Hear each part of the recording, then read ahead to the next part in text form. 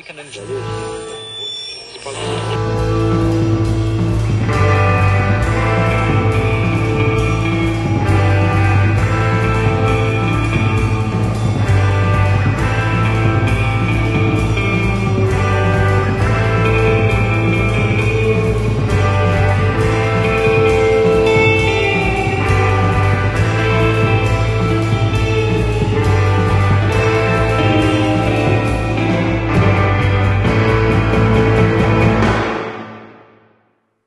Episode 36. I started off, as I often do, wondering what this week's podcast would cover, and I got hung up on the number itself. 36. 36.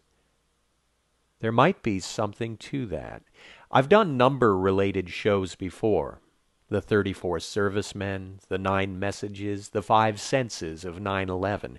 But 36 has got a lot going for it.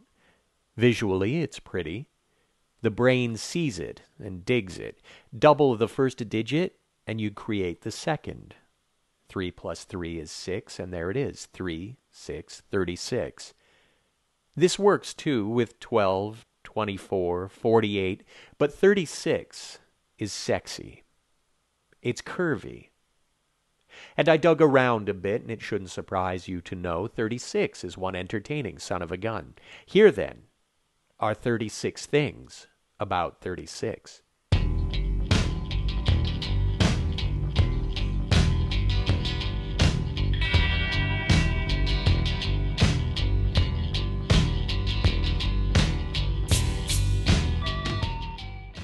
The Torah commands 36 times to love, respect, and protect the stranger. I find this heartening. In Maori creation legend, 36 gods took active part in assembling the various parts of the first human being before the god Tani breathed life into her. According to Wikipedia, the 36 dramatic situations are considered a useful conceptual aid in theater. I feel like I should have heard about this sooner. Georges Polti came up with it. It's rather dense stuff, but I'm going to investigate it further. And number 36 pertains to the loss of loved ones. I'm ahead of the curve already. In French-speaking countries, 36 is often used as a placeholder number. As an example, I am told, if one says in English, I told you 1,000 times, in French you might say, je te l'ai dit 36 fois. Growing up in Quebec, I never heard this. I also never heard, we're so glad you're here. But let's move on. 36 is the retired number of baseball player Gaylord Perry of the San Francisco Giants. I just wanted to use the word Gaylord in a non-pejorative sense.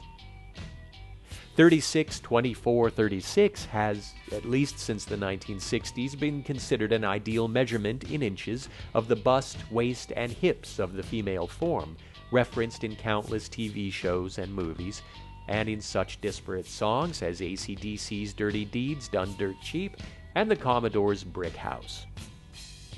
36 is the perfect score on the ACT. That's an alternative to the SAT, and I never took either, so what the hell. In oil field terminology, a 36 is a pipe wrench 36 inches long. What about years containing 36? In the year 36, Pontius Pilate was recalled to Rome after putting down a Samaritan uprising. That'll teach him. Also the same year, it's the latest possible date of the death of Jesus. And just how fluid historians can be with things like that suggests to me that putting too much stock or looking for significance in things like years based on, in our case, the New Testament is supremely silly. I'm not saying there's significance in the number 36 as it applies to any given year. You could pick any number out of a hat and do the research and come up with a list like this. But if you've hung in this long, you deserve to be taken to the other side, and with style.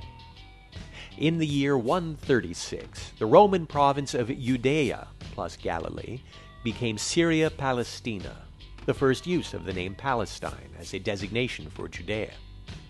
In 236, Pope Fabian sent 7 missionaries to Gaul to evangelize in the large cities. If you think of France as a Catholic country, the process probably started here. In 336 came the death of Rescuperus V, king of Bosporus, all of which sounds like it was created by the writers of Star Trek: The Next Generation. In 436, Roman general Flavius Aetius, putting an end to Burgundian raids in Gaul, called in mercenaries under Attila the Hun, who killed some 20,000 Burgundians. In 536, an extensive veil of dust in the atmosphere caused extreme weather events in the northern hemisphere, resulting in unseasonable weather and crop failure worldwide. See, doesn't that put all this global warming news into some comforting perspective? I mean, we're still screwed, but we can't end up any deader than Pope Agabus I. Agabus I. He died in 536. Oh, never mind.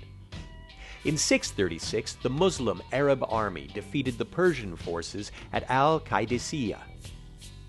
I just think that's interesting because a lot of people think Iranians and Arabs, both generally Muslim, are the same, and ho, they are not.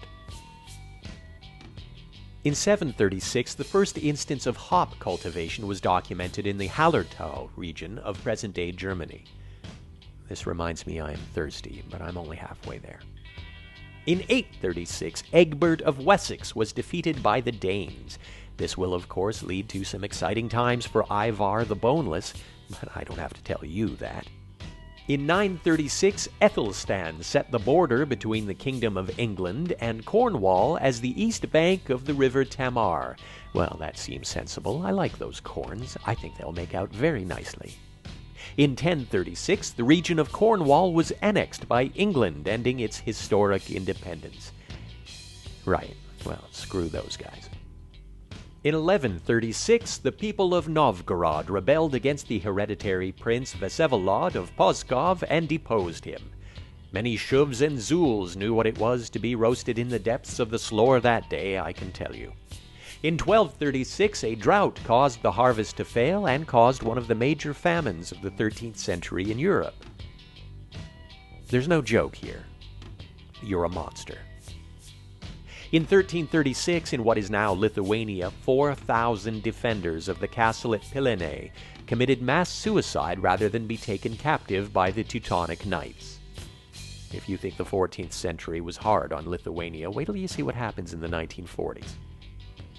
No, I'll let it be a surprise. In 1436, Johannes Gutenberg began work on the printing press. Waste of time. In 1536, the Dutch humanist Erasmus died. In 1636, Harvard was established as the first college in North America. In 1736, Ben Franklin built the first volunteer fire company in Philadelphia. In 1738, he built the first Dalmatian, little-known fact. In 1836, forces under General Santa Anna were defeated at San Jacinto, Texas, making it nearly impossible for me to find decent Mexican in Toronto. In the 1936 Summer Olympics, yada yada yada, Jesse Owens, but listen, the United States men's basketball team won the first Olympic basketball tournament in the final game over Canada, 19-8. I see that low score today, and I have to surmise that there were only white men on those teams. Is that racist? I don't think it's racist. Number 30. While we're in 1936, Hitler made it mandatory that boys 10 to 18 years old join the Hitler Youth. Coincidentally, a half-century later, I wanted to join Sonic Youth. I had a better chance with the former. In 1936, the CBC began radio broadcasts in Canada. 5 million people died in the West China famine. Let me put that into perspective. That's about half the population of Canada at that time. The Phantom, the first superhero to wear a skin-tight costume and mask, first appeared in U.S. newspapers. And in 1936, the longest NHL game of the 20th century was played on March 26th. The Montreal Maroons and Detroit Red Wings went scoreless until the 6th overtime, when Mud Bruneteau scored to end it at 2:25 in the morning. England's King Edward VIII, in a display of great romantic devotion or idiocy, depending on your point of view, abdicated the throne. And here we are, number 36 at last. Both my parents were born. Which may be the reason, after all, that the number 36 has such significance to me. Numbers are how we assign meaning to abstraction, and have become great tools to humankind. But a tool is only useful up to the limits of the person who wields it. And in this case, well, that's me. Give me some numbers and I won't solve anything, really. Won't build anything of substance. I can be relied on to go down a rabbit hole of trivia and self-absorption, and some of that may actually prove amusing enough. But let's face it, I am thrilled there are engineers and scientists in the world to do the math thing for the rest of us. And chances are they're pretty okay with not getting up on stage themselves.